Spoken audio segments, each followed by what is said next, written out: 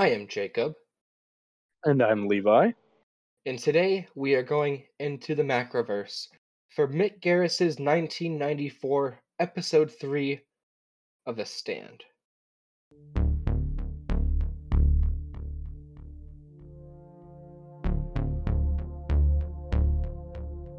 You are now listening to Into the Macroverse, a comprehensive, all-in deep dive into the Stephen King cinematic universe. We are your hosts, Jacob Willett and Levi Hill, here to transport you to the multi-dimensional playground known as Stephen King's Macroverse. Please kick back, put on your favorite pair of noise-canceling headphones, and join us as we journey into the Macroverse. What do you think about this episode so far? Initial reactions on it? It's a little messy starting off, I will say, because we're kind of pushed like a month ahead of where the last episode finished off. Yeah, I felt like it was very choppy this episode, you know? It really cut around a lot. I don't know if it was to save the runtime, but I kind of tuned into this series expecting a nice little road trip section. And they kind of skip it. It was a lot of just, them being like, all right, well, here it is. And, so things happen, but don't worry about them. It's like someone was told to show, not tell. And then we're just like, no, I'm not going to show you anything. You're going to have to piece it together yourself. Because that's good writing. Very ambiguous. Yeah, and I mean, I know that the book was long. I haven't read it, but that book is at least 1,000 pages, I think, right? Something along those lines. So there's more than enough source material for this show to be like, hey, I don't need to fill in any of these holes on my own. There was probably plenty of story of all of these characters making their way down to Mother Abigail and so on from there. I feel like as a viewer, we should be able to get that kind of reconnaissance of what happened, or at least, a brief detailing of it. Yeah, but instead we start off with Stu Redman, that's his name. I always forget his name for some reason. Starts off with good old Stu piecing together a dying person. This dying person, we don't know who they are. They're just some random minute character that we are supposed to feel bad for. Although we never really get to figure out who they are, we just jump into some random person being operated on and then dying. What do you think about that? To me, that was really out of the water, nowhere. All of a sudden, bam! We go from seeing these people come in bikes from episode 2 and Las Vegas for some reason, to all of a sudden this man is dying on the floor in the middle of a warehouse in the middle of like a pier. Yeah, we don't know even really where it is. But like, I want to know what happened. Like, and I even had to go back to episode 2. I scrubbed all the way back to the end of episode 2 trying to figure out, did I fall asleep during something? Did I miss like an end credit scene? I don't know if they did this in the 90s. But it was just very cold open, very throwing you into the mix. Yeah, so right then and there, we're just kind of thrown into immediate confusion, just trying to figure out what's going on. And then they kind of just move on from it, and the story begins again. Now, what goes on from there? Well, from here we see Stu's initial really anger of what's going on, and just how, for me, I was really stuck on the whole choppiness, just of the episode as a whole, bouncing, especially with that cold open. It was jarring, and it kind of didn't feel like the rest of the series thus far. It really didn't. We're taken, directly from this scene, and then we're just supposed to be upset over a character we never really met. But on the bright side, not Nadine, Franny's pregnant. Yeah, when that happened, we have no idea how she found out. We don't really know. We don't see a pregnancy test that they stole from the Dollar General or anything. Do you think that they just steal pregnancy tests in the apocalypse? Maybe, yeah, who knows? Or maybe she just had it. Maybe Randall Flagg told her in her dreams. Maybe Randall Flagg is the father. Maybe this is a Carrie moment. There's like, oh my gosh, what's going on? But no, how about you tell us what go on with the rest of the episode like you do, Jacob? You take it away. You did the best of this. Sweet. Well, thank you. So from here on out, we kind of flash forward again back to where Mother Abigail is. And we had just gotten in the last episode to all these bikers just kind of randomly showing up in a big giant what's the word for like a big like line of cars? Not a convoy. It looked like a convoy to me, or a traveling herd. I guess you can call it that. Yeah, the convoy shows up with about 60 or so people that we don't really know where they came from. Mm-hmm. They just kind of showed up. I guess they all had the same dreams together about Mother Abigail. And they all kind of start, they walk up, they meet all the new faces, and they all go and are like, oh my god, Mother Abigail, how much we've missed you, even though we don't really know you. And they have their moment of hugging and saying hello and all that regular greeting stuff that we've come to know and love. And And then that's what also really confused me as well, was like they specifically said we miss you, which leads me to apply, was there something in between episodes where like they met up but didn't meet up? Did everybody get mixed up on the road trip there? What happened? in my opinion, it almost seems like everyone thinks that they know Mother Abigail because of the dreams. And so maybe that's what it is. Maybe there is a stronger sense of connection to her because of the dreams. But then we come Right. across Nadine, who is basically the Antichrist at this point. And Absolutely. she is just not very happy to see Mother Abigail at all. And I believe she's told by Randall Flagg in her dream to kill Mother Abigail, correct? Yeah, she's given a lot of instructions and is clearly led by Flagg, and his initial, real presence over her and the amount of influence it has is astonishing. That, why would someone, with this much power just be able to influence her? My question is, how come he didn't just, in a way possess her? It seems like he can do that. Yeah, I think he has the power to, but then again, she was, if I remember correctly, an addict. And so maybe she was a little bit weaker willed. Maybe that was why she was like the prime choice. Because it was Nadine that was the addict, correct? Yeah. And so maybe that had something to do with it. I don't know. But basically, there is static across the board the second she showed up on the screen.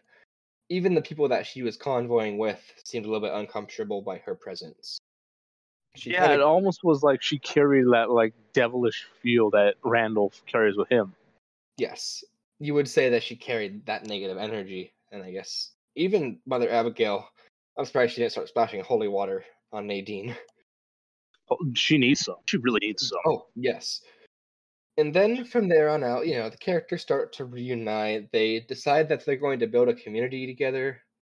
I don't think I'm flashing forward, right? They get the power on in this little community, and they're all kind of trying to bring something So, together. yeah, they're trying to, like, make something out of nothing. And just Yes. trying to help each other survive. And with this power outage, kind of, bringing everyone together in a sense, but in a weird, how could you say, more helpful kind of way. Yeah, I would say so. And then from there, they have this electrician character that goes and gets the power running throughout this town.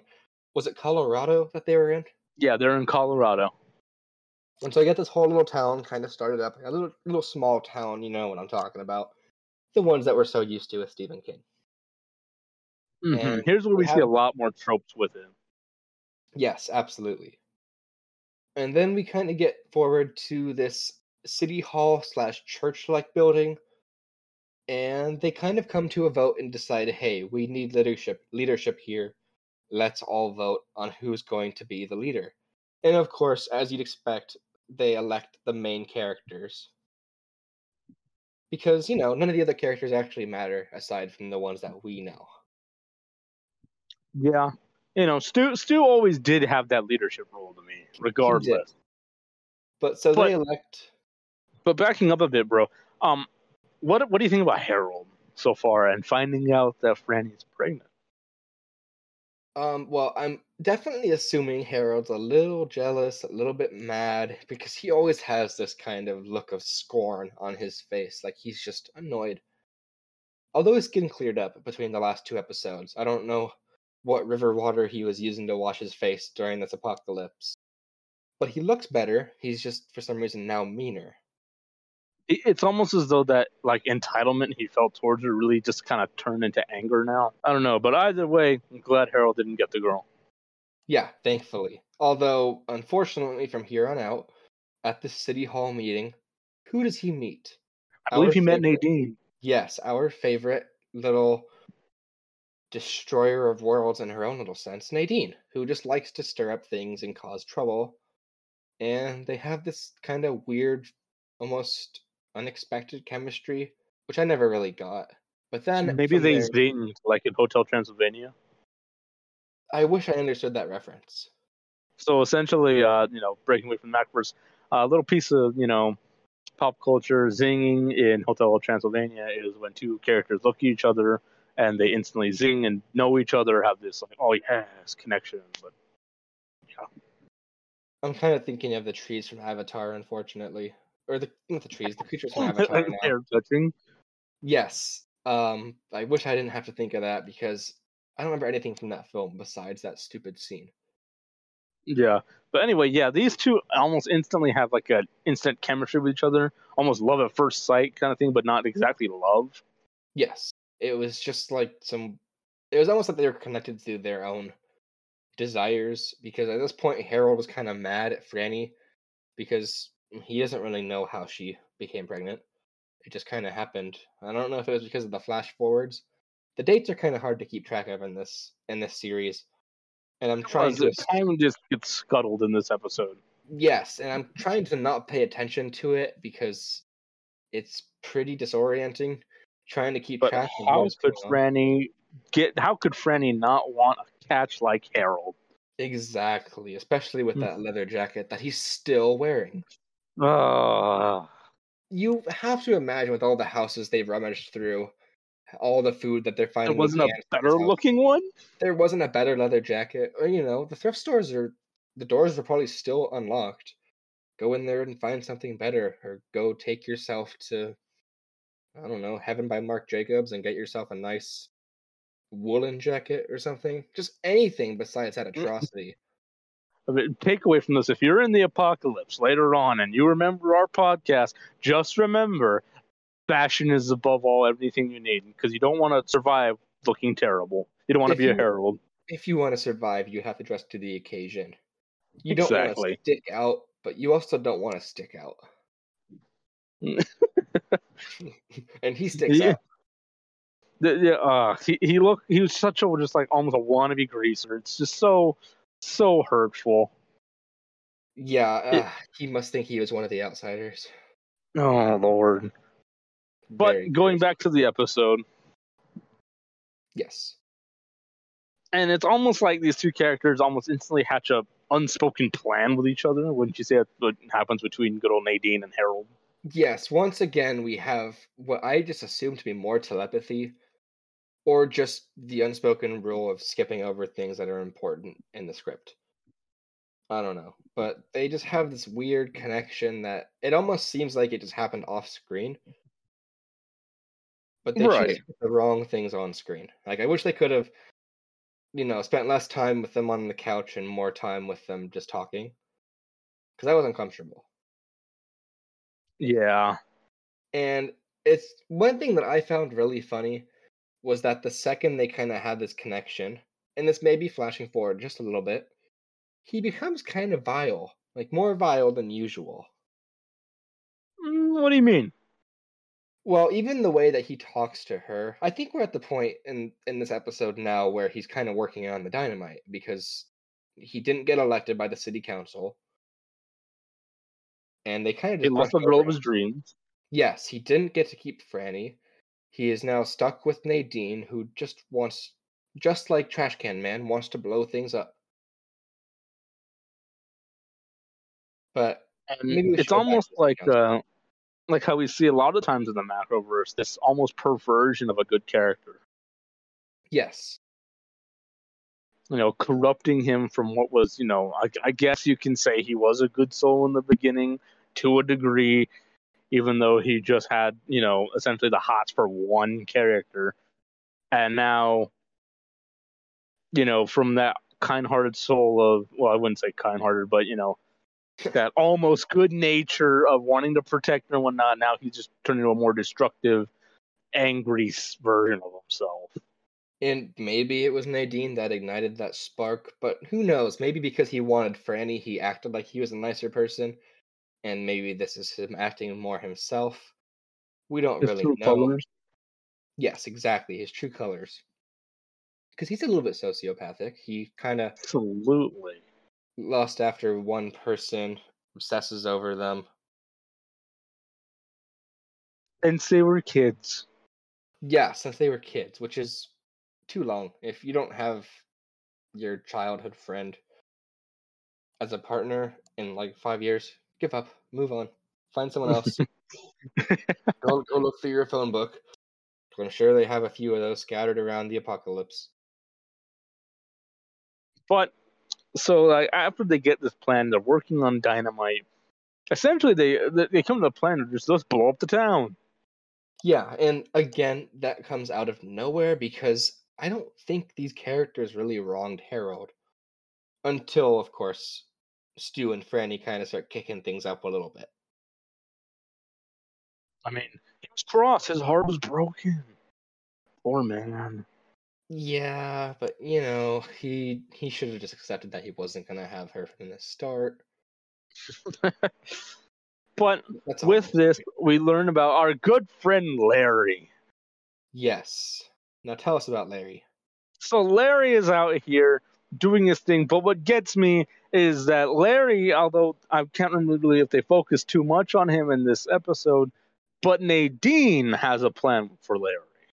Now, Nadine, our wonderful Randall Flagg obsessed drug addict, has this thought, right? This process of, even though she's this horrible individual, she can escape Randall Flagg by sleeping with Larry.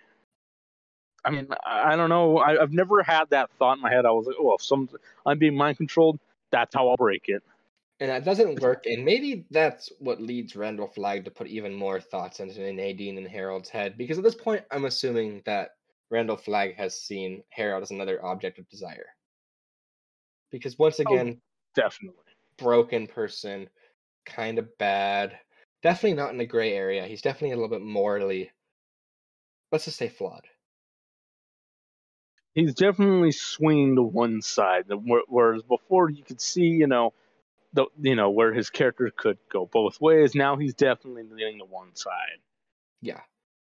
And so he becomes kind of bad. And I will say the song that they play when they are working on that stick of dynamite, I kind of enjoyed it. The song was called, let me see if I can pull that up here. It was a disco song called Boogie Fever by the Silvers. And it's catchy, but definitely a little bit too optimistic for Harold. I don't see Harold listening to that song, I will say. A little bit out of character. I think it's a little bit too upbeat for this. It is for making dynamite. Yeah, you would think he'd be listening to some emo metal or something. I was expecting, maybe the Doors. Yeah, that seems more right for him. And I don't think most posers tend to go towards the disco genre, because Harold's definitely a little bit of a poser with the motorcycle and the leather jacket. Yeah. I don't think he'd be listening to disco, but he is. And then Nadine comes down, kind of curious, seeing what he's working on, and he shares his plans, but he becomes really kind of vicious and really dismissive to Nadine, even though he just kind of won her over to his side. Why do that? I think it was just because in his head Nadine is not Franny. So maybe he views her as just an object. I think that, and he's more just kind of using her to get his revenge, because she wants her own revenge for whatever reasons Randall Flagg made her believe. Because I'm assuming there's some sort of mind-altering, memory-changing power that Randall Flagg has. And maybe that's why I can't remember what happened halfway through this movie when it just keeps changing over and over. You got the Flagg disease. Yes, we flash back over to Vegas, and Trash Can Man is now all of a sudden a leader, They give him this little funky looking jacket. And at the same time, Nick and was it Larry and Stu say goodbye to Tom Cullen, who they've somehow, for some reason, decided is the person they want to infiltrate the Las Vegas base. Right, which really confused me because we're getting back to this choppy spot in the show, and we go from, seeing these people planning to blow up a town to all of a sudden in Las Vegas, not knowing if we're back in time and forward in time, where we are in time. Trash Can Man suddenly is leading this pack of people. I mean, that part I kind of get, just because... Well, he definitely has some influence. Yes, he has influence, and, I mean, he was chosen by Flagg. But they have Tom Cullen kind of go as a spy, which I think was kind of mean, to make him be the one that's going to put his life on the line.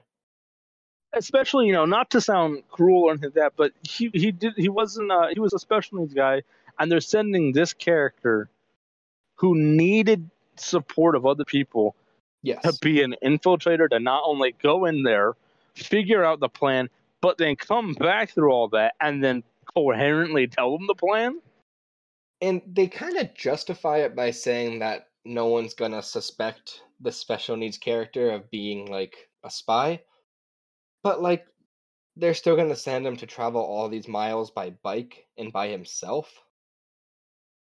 And I kind of really like Tom. Tom is a character that has grown on me. Me as well. I didn't want to say goodbye to him like that. No, and I found it weird that Nick Andros just kind of let it happen too, because Exactly. that was also out of character, because Nick Andros kind of took over as his protector, his guardian, and his friend. Yeah, they were like almost, two halves of the same coin. They Yes. both complement each other really well, and to just, sever that tie. Yeah, I mean, they could have sent Nick Andros with him, or they could have at least had someone go with Tom Cullen. Right. But we flash forward another few hundred miles and a good 10 or so days, and he's down at this Vegas headquarter place doing something, some sort of construction work. I don't know what they have the smaller names Fort doing. building. Yeah, there we go. They're And building a stronghold, if you would. yeah, a headquarters, a base. Town Hall level 11. But he's over there just kind of trying to mind his own business, doing what he's told, and they're pretty mean to him, just for no reason. Right out the gate. Right out the gate, just already bullying him and like making him do the dirty work. And they send him into the office, and he hears some noises. He hears one of Trash Can Man's wonderful noises, and he looks over, and they're working on a giant fighter jet, which is insane. First of all, that they just have two people working on this giant aircraft. I don't know when aerial combat became involved in this. My question throughout this was, where did they find someone with the know-how to make this? Because this takes precise engineering. I'm sure you can read a book, which I'm sure is around, especially in Las Vegas. But to find someone who can, you need someone you can follow the instructions, but doesn't mean you're going to get the right calibrations. But of course, that's where Randall Flagg comes in, because him, with his seemingly infinite knowledge of this universe and these people, I guess is able to find some guy with a hankering for explosives and then some other random character we don't really meet. And I guess the two of them make up 8 years of engineering school.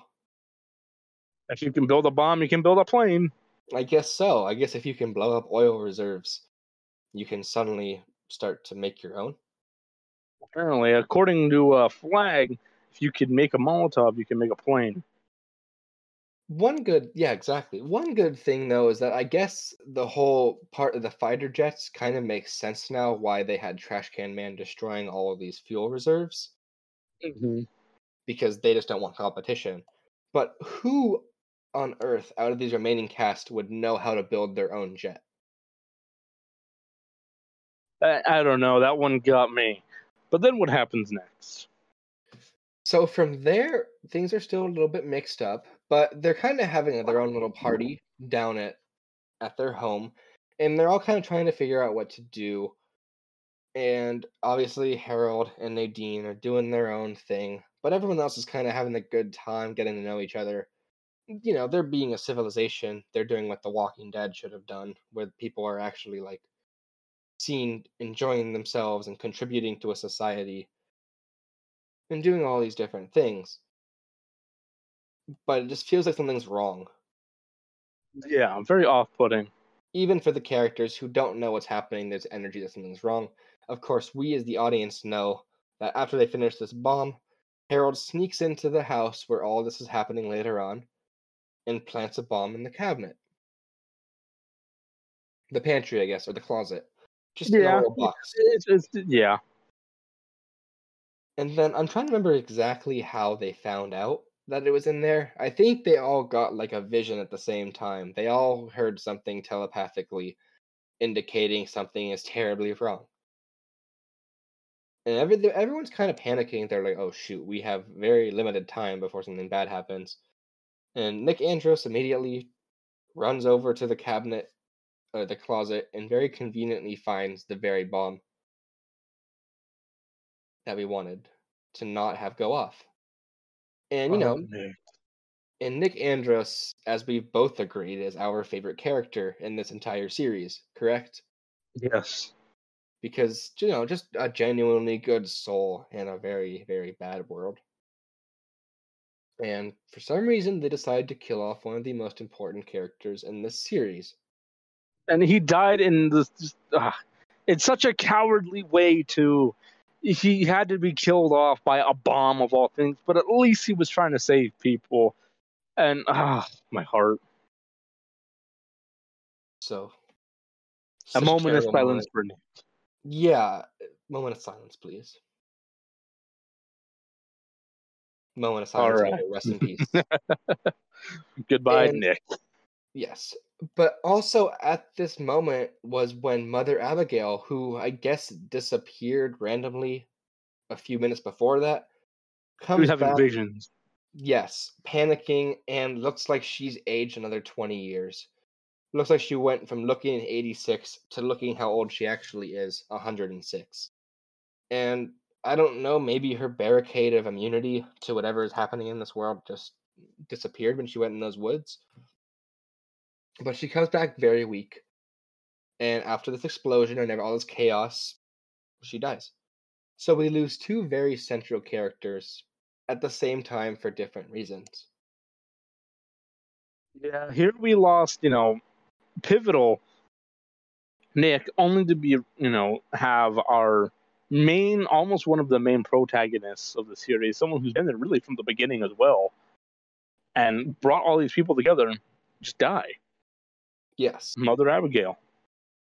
See, I almost speculate if maybe her purpose was just to get them together, and maybe this involves some sort of fate where Nick was meant to die because he was too good, and Mother Abigail was just too influential and just kind of passed on the torch. But still, very abrupt, very out of nowhere, I guess you would say. Choppy, like we said. Very choppy. This episode was definitely it was something. I still enjoyed it, but these constant holes, it's disappointing because I definitely wanted more. And we've tried to not really touch into the books too much, but this one really makes me want to because it feels like we've been missing so much. It feels very just out there. It feels like they were really trying to cover way too much without explaining really everything that was going on within it. Yeah. And I mean, it was 4 hour and a half long episodes for a very, very long book. And so maybe they could have, pushed out the pacing a little bit because I'll be honest with you, I was on board all episodes. It never felt too long to me because even when it was dragging, it was so enjoyable because the characters had so much room to introduce themselves and to develop and to keep growing. But we don't really get to experience that. A lot of these changes, a lot of these character progressions are off screen. But for what it's worth, we saw that entire, Mother Abigail basically warns everybody coming out of Randall Flagg Yes. that he is coming. Yes. They And warn that he is this horrific man full of an unparalleled amount of evil. yes. And oh my God, his power just keeps growing. There's a really cool scene where he turns an item in his hand. What was that item again? I believe it was the lighter. Yes, he turns a really cool Zippo lighter. The original cotton ones. You know what I'm talking about. Oh yeah. You gotta fill it with lighter fluid and flick it. The ones that everyone kind of romanticized, and the one that I have this day. And turns it into a necklace. What does that necklace symbolize? The audience is given absolutely no clue, but I assume it's some sort of entity of protection, possibly bestowed upon people that Randall Flagg sees as useful and vital to his operation. Yeah, it seems like it's almost like a key almost to him. Yeah. But in the Because last 30 minutes of the show is when things kind of pick up a bit. yes. We get explosions and we get these zombie creatures. Would you say? Yeah, I think you would say that. And of course, a lot of crows. There are a lot of crows in this episode. Thus meaning Randall Flagg is watching. Yes, always, at every moment. And it definitely. Always watching, Mr. Wazowski. Thank you for that. We can always count on your very unexpected movie lines to pop up. It's what we do. It's the Macroverse spin. We connect to other universes. Stay tuned for next week when we connect Monsters Inc. to Pennywise's sewers. You had to scare kids. The original scare tactic was that yellow snow cone. It started off as a joke, and progressed into something much worse. But yeah, we do get a glimpse of these creatures that come seemingly from nowhere again. Yeah, very much from nowhere. And that is a very common trend. It's just things kind of just popping into this universe. And so how did we end this episode of of the stand? How did it end? Like, how did you feel about the ending of episode 3? Very mad at Harold because Harold and Nadine just took off just like that, just disappeared. And these characters are all very disheartened. I would even say at this point they're probably a little bit more scared than they have been. Like all of that nice, hopeful optimism, we're gonna save the world type stuff, just smushed because they lose two Shattered. central people in their operation, just wiped out. Two of their leaders done for. And then that's really kind of where we end the episode, right? It's just them leaving. I think so, yeah. Like we said, it's so choppy, it's hard for us to remember the sequence of events, even after having just watched it. Because it really is just all over the place. It's very abrupt, very choppy episode. And you know what? Let's talk about the characters now. Okay, yeah. Oh, So look, one thing actually. At the oh end, yeah, they do have that kind of reuniting moment where they all hug each other as Mother Abigail passes away. Stu and Franny have a very romantic on-screen kiss and kind of an uplifting morale booster for their entire operation as they move forward in their quest. but Randall's coming. Randall is coming, yes, and he is not something you want to reckon with, especially when you lose two I of don't those think guys. he's very happy either. No. They're making too much progress for him to be feeling very at peace with his operation. Because they definitely threatened Randall Flagg. I don't think Randall Flagg was planning on just brutally murdering some people like that. It's not beyond him. But I don't think he wanted to do that until he realized how much Mother Abigail was doing. Yeah. But we'll save that when we dive deep into the characters with our, as you know, character analysis for this episode. Yes. We are the Macroverse Maniacs, diving deep now into our character analysis. All right. So now that we're back, let's talk about the characters of this episode. So I think we should definitely start this off with one of the biggest twists of the series so far, and that's Harold. Yes. Such an interesting transgression in his character, because he comes off kind of soft He in the goes beginning. from poetry to blowing people up. Yeah, little cowardly, weak poet, scared of Stu. No offense to poets, scared of Stu Redman and intimidated by people taking what's not technically his. And he just suddenly kind of breaks bad and just, decides. Complete I 180 want to from kill what people. we're used to, and it's almost like we predicted that. We did say that maybe he would turn because of it when we were talking about the stand episode 1.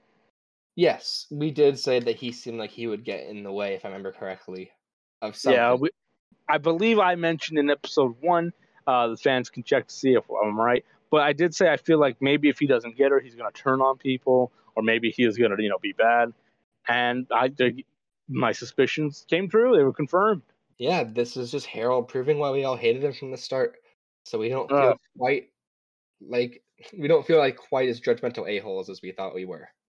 We But were it's just just the fact that jacket, oh, that hair, oh my gosh. yeah, like even when they kind of give him like a little bit of a glow up in this season, still sucks. Just horrible across the board. And there's nothing about him that you want to look at on screen.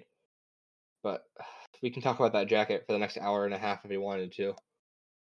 There could definitely be a whole Macroverse episode about the atrocious fashion of Harold and I how just that wish should be its own antagonist. Yes, I just wish we had an alternative ending where what they blow up instead is that stupid jacket.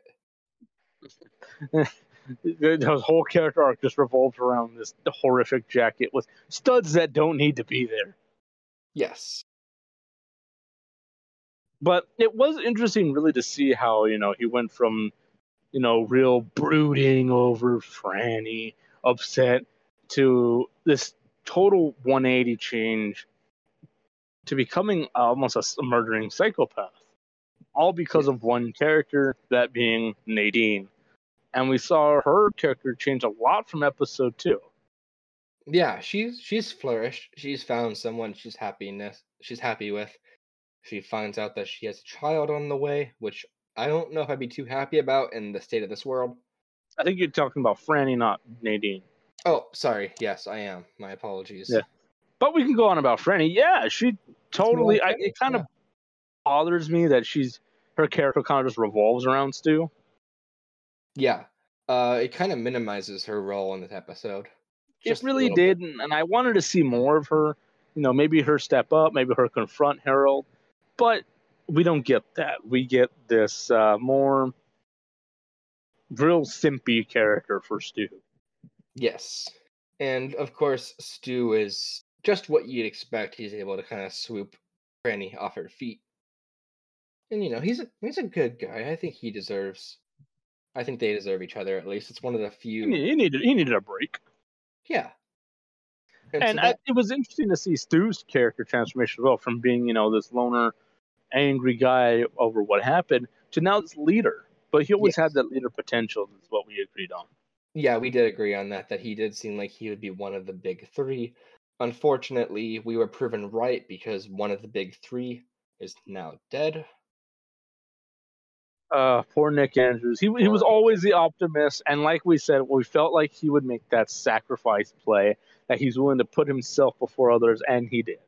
He did, and not in a way we were expecting. In fact, the whole situation could have been avoided if they all just decided, let's run away from this building as fast as we can. But instead, we had a very dramatic moment where he lurks in to the closet, discovers the bomb, and then lets out a muffled noise before he is blown up, along with 20 other people that managed to survive but were still very injured. But at the end, Nick was doing what Nick does best, and that's just care for others. Yes, he always puts everyone else before him.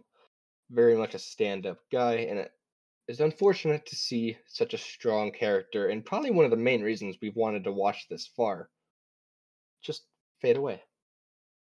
And I don't know what they're going to Uh, do after that. I don't know how that crew could possibly recover from losing someone like Nick. it's detrimental to me. I cried when I saw it, just a little bit. Oh, did you really? I let out a tear. Even after I accidentally spoiled it for you? Yeah, I let out a tear. As Which I soon as do I read that, I was hoping that you were wrong, but you weren't. I wish I was too, trust me. It very much caught me by surprise, and was actually one of the many twists I didn't really see coming in this episode. Speaking of twists, we got a cameo this episode of the man who started this series in a way, started Stephen the King. whole thoughts of the Macroverse, and you're right, that is Stephen King himself. And Cleaning up bodies, being a trucker. yeah, being a trucker, and it's funny looking at old pictures of Stephen King and old footage of Stephen King, because he looks young. I don't even think I realized that it was him in this Oh series. yeah, and it's crazy to see he's got a cameo in a lot of different movies and episodes. Now that I'm really paying more attention to him, because I didn't realize that he was in a lot of things. Like for example, he did have a huge part in the movie that he helped write, Peep Show. Yeah, and I think that is a good sign for a lot of these series to show that he was at least on the set, because I'm sure for most of these films, he's probably the script supervisor. He must be. He must be in charge of some input on how this whole Yeah, scenario connects. from what I remember, he did have a lot of say in a lot of his movies, but certain ones that dragged it out, he didn't have as much to do with it. But he wasn't pushed to the side like Clive Barker. Yeah. But still, very cool cameo that I didn't realize until after we were preparing for this. Oh yeah, but you know what? It was always good to see Stephen King himself. Hail to the king. Yes, hail to the king. And now let's talk about Tom for a minute. What a guy. What a guy. He really does put himself on the line for other people. He's just like I'm going to say, his other half, Nick. I think it's fair to call him his other half, for sure. Yeah. That brotherly bond they had was just right off the bat, just like this instant connection. And it didn't feel forced. It really did feel natural. Like that's how it would go. exactly and then he almost, even though they chose him, in a way volunteered himself to be put in one of the most dangerous positions of all time and essentially thrown right in the crosshairs of Randall. Yes. But what I find kind of surprising is the fact that we thought Tom Cullen was the one that would be more likely to be hurt or killed in this scenario. But instead, they are killed in the most safe place possible, home, or at least their temporary home. You would not have thought that Nick Andros would have been more susceptible than Tom Cullen, who was right on the front lines. And as well as that did bring up some questions. Did Randall Flagg not know that Tom Cullen was coming? I don't think he really did, because Tom Cullen, I think Randall Flagg saw him as someone who has special needs and not a threat. And I think it was a really great play to put him out there, because he is someone that Randall, I don't think, would really see as a threat. Yeah, but he did have those dreams, right? Or did he not? I don't believe he did. So maybe he just slipped the radar. Maybe Tom Cullen wasn't supposed to be a part of this. I wouldn't call them losers club, because Stu and Larry are kind of Definitely the survivor group. the survivor club. Maybe he was just the one that slipped through, and because of that, I think that does give him an edge over Randall. It does, yeah. It almost seems like he is kind of flying below the radar, like he actually infiltrated the base. And I will say, I was a little bit disappointed that we didn't get to see my second favorite character aside from Randall, because I am a big Randall fan. As you know, I always love the villains. Fair. And what a good villain to choose. Yes, but not much from Larry this episode. Not much at all. He is definitely... He was very back burner this episode. Kind of hurt me a bit. I do like Larry as a character. Yeah, And he is No bench warmer. Absolutely not. He's definitely always on the front line trying to do something. He's always trying to be not steal the limelight, but always help as much as he can in his own ways, and is willing to take on that leadership role, much like Stu. But he was really put on the back burner this episode because all that really revolved around Larry was Nadine wanting to sleep with him and figuring out that didn't work. It didn't. And so we don't hear much from Larry after that. That kind of upset me, but it bummed me out because I really just want to know how this community is going to handle this very traumatic event, even more traumatic than the apocalypse itself. Just a sudden explosion, because they all seem to be handling this whole everyone's dead except for us dynamic pretty well. But not this time. And I think that'd be terrifying in any regard, because let's say that, something did happen like that. These are the last people on Earth, or, what we perceive to be the last people alive on Earth, only for their numbers to get dwindled even more. Yeah. So if I was in that position, I'd be panicking, wondering, all right, we only got so many people now. Who did we lose? What skills did we lose? Because I'm sure people had certain skills in doing something. And Exactly. What can we do to make up for that? Did anyone know them? How do we move on? Yeah, what is next? Like, I find it hard to believe that this next and final episode is really going to be the final episode. The way it's moving and how choppy it is, I feel like I'm going to be left with much more questions than answers. And with that, let's talk about how this... we forgot the Trash Can Man. We did forget the Trash Can Man. Trash Can Man and Rat Man. Trash Can Man and Rat Man, yeah. Rat Man is prisonoid, correct? Or no? Yep, yeah, he's the prison guy. Sorry, so many characters. It's just constant names going in and out of my head. But let me tell you, these names are cemented now.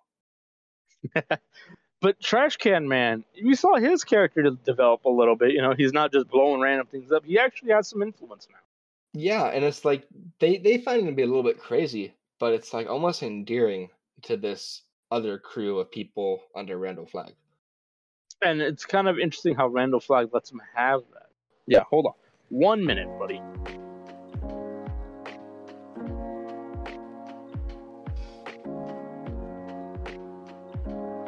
You have been listening to Into the Macroverse with your hosts, Levi Hill and Jacob Willett. Did you know that you can access our podcast anywhere, not just where you're currently listening from right now? During this quick little break, head over to rss.com/podcast/Into the Macroverse to access the central hub for all things Into the Macroverse. You can listen directly from the RSS website, share the link with your friends, or click on the Listen tab to see everywhere that our podcast is available for your streaming pleasure. We upload on a bi-weekly schedule every other Friday, and you're certainly not going to want to miss what's coming next. You can also follow us on Instagram at @IntoTheMacroverse_ to keep up with our socials, find out in advance what our next episode is going to be about, and become a part of the Into the Macroverse community. Now, back to your regularly scheduled programming.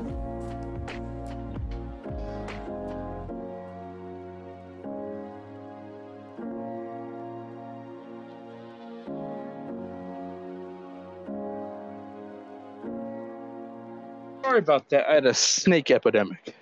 A snake epidemic? Tell me about that. Snake was in the dog cage.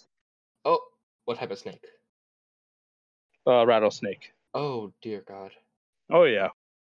Let's talk about Flagg. Let's talk about Flagg. What a guy. What a guy. And he's very, charismatic, and I think the actor just sells it too well that he's just, full of... He's definitely excited to be Flagg. Oh, yes. He loves his job. He now, loves being... on different places, on different reviews, I've read otherwise that a lot of people really didn't like this guy's portrayal of Flagg, but personally, I think the actor did a phenomenal job. As the people that don't read a lot of Stephen King books, I like the way Randall Flagg is portrayed. Do not hate us, because, let's say, for real, the actor is doing a good job. Jamie Sheridan outdid himself. And it's really evident to see, he's much more evil in this episode. Yes, and he's like, but at the same time, he's like so enthralling on the screen that it's like, I hate this guy, but I don't want to stop seeing his face. It's like a reverse Harold, where Harold has all the bad characteristics and becomes a bad guy. Randall Flagg has all the also bad characteristics, but you love him at the same time. I love to hate him. Yes, we love to hate him, but we hate to love him at the same time. And it's just he just commands the screen whenever he comes on. And I think that this episode really did entail that this guy is a very bad dude with a bad threat. Yes, He's coming in. He essentially, in a way, killed Mother Abigail. Almost. we assume that it had to do something with Randall Flagg. Yeah, she loses almost her gift to see, and I guess that's kind of her end. But she makes sure she warns everybody, Flagg is coming. Yes. Now, I think I was reading something about like she lost her faith during those last few moments when she disappeared into the woods, and I think maybe that like kind of got rid of her cloak of invincibility, because in the previous episodes when she's on that porch with her little banjo and all of her little prayers and hymns and stuff, she's okay. She bleeds a little bit from her hands, but she's also 106. Like, what else is new? But in this episode, we see that Randall Flagg is able to really get anybody. Yeah. And that's horrifying in the sense that this guy is a controlling, evidently Sin City, Las Vegas. Yes, which makes sense. Aptly titled. And now Mother Abigail is dead, almost an angel, almost, if you would. Dead because of Flagg. Yes. And it's crazy because we all kind of knew that Mother Abigail was gonna die one way or another. I'm sure you thought that as well, right? Oh yeah. Like it was a little bit obvious, but the way that it happened was a little bit hard for me to understand because again, she disappears and there's no explanation. And none. I'm okay with a film or a show that doesn't want to explain things initially. Like there are some times where you can read between the lines and assume things for yourself, but here we're just kind of grasping at straws.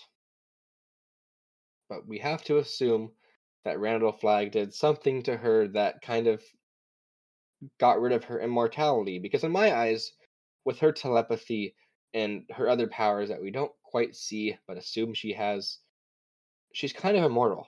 She is a survivor. And something happens out there and she just suddenly loses whatever is keeping her alive, her life force. Yeah. So let's talk about how now that we talked about our characters, let's move on to how this affects the macroverse.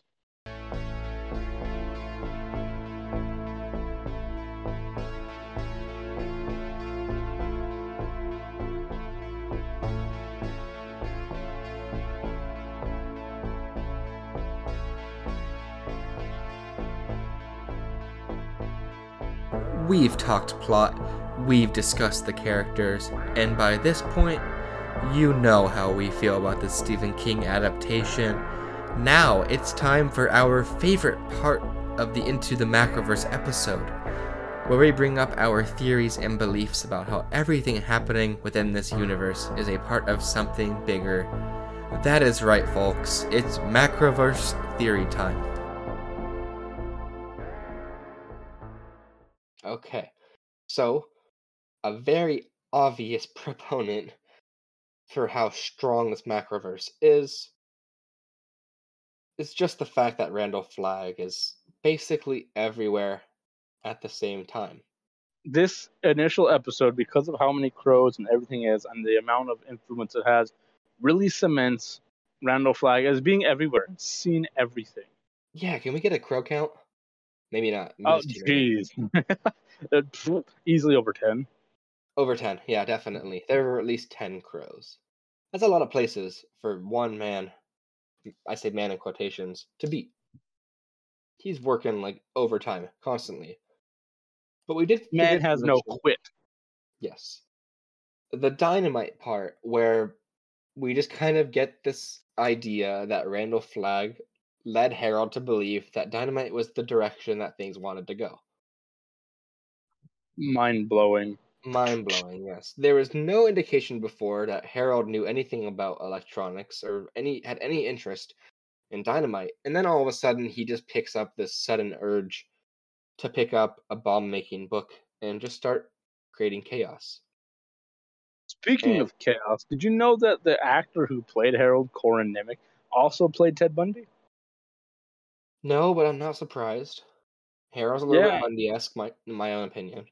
yeah, definitely kind of had that feel with Franny. But yeah, he did grow up later on to play Bundy and was in some other little horror movies. Played a couple serial killers. Generally was a bad guy, but by far, I think the highlight of his career was both this show and Lake Placid versus Anaconda. Okay. Interesting. Love. We can always count on you to throw in some of those references that I'm going to have a very hard time getting, but I hope some of you out there do get that. Yeah, so we saw that, as this pertains to the Macroverse as a whole, I think it's kind of interesting that Randall Flagg was able to control people and use explosions to an extent. Because explosions like that just kind of lead me back to, Carrie and other movies that Firestarter. kind of have to deal with that. Yeah. Fire being a main proponent. Oh, that was an ear-splitting fire you just Oh, I didn't slammed mean into to. my ear. So I just wanted to let that flag come out, Yes. No, totally get it. But yeah, that proponent of fire in itself is kind of, interesting when we look about it in terms of the Macroverse, because I'm like, all right, maybe he is really everywhere. Yes, Maybe he and is behind the scenes in almost everything. yeah, and fire is, in my eyes, irreversible chaos. And thus far, that's everything that happens throughout all these Stephen King films is irreversible chaos. The only thing keeping this irreversible chaos from spreading is the idea that the government is covering up these ideas, but also the belief that this is multiple different universes all experiencing the same chaos at different times. Yeah, and it's kind of almost been proven within the Macroverse as well that sometimes, or in most cases, these universes are in the same. A lot Yes, of the lines are blurred. they are. And so it's hard to keep a linear chronology of when these things are happening because it can be like, oh yeah, it's 1960 and something's happening. But at the same time, 1960 in the same month, something can be happening in another film or in another part of the Stephen King universe. Exactly. But that leaves me to pose this question before we finish off this episode. What is Randall Flagg? Like, what, we've already proposed the question of what are his, true intentions or what's his purpose. My question, which I think will be answered in the next episode that I want to do with, what's his final form? That is something I've wanted to know for a long time because we know he's more powerful than Pennywise. And so I have to imagine he's something a little bit bigger than a giant crab, maybe even bigger than a giant lobster.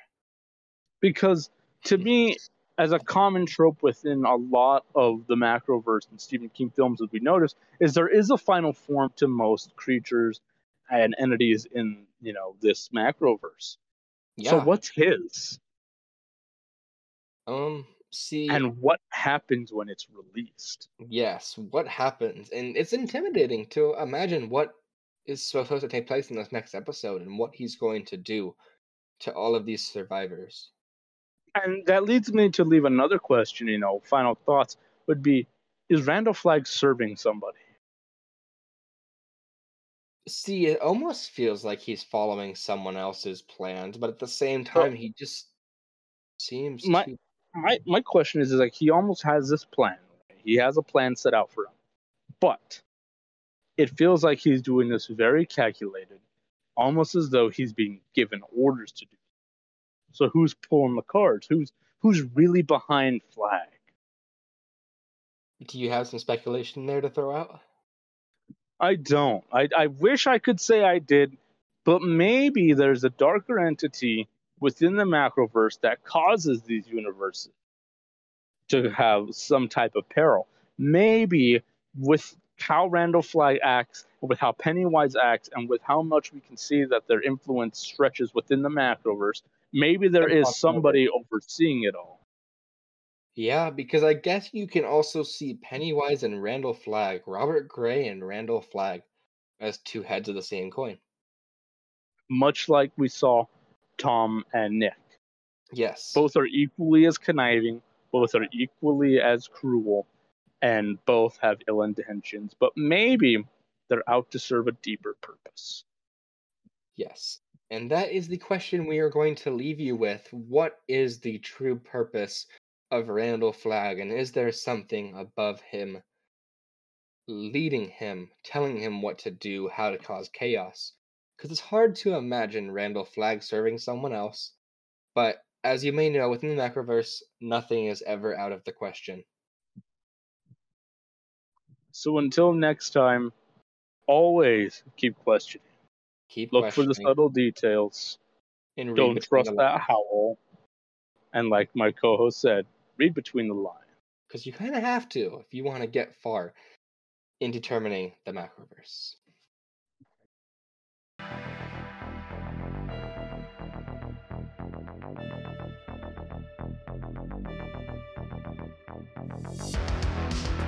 You've been listening to Levi Hill and Jacob Willett, and this has been a speculative dive into yet another one of Stephen King's twisted tales.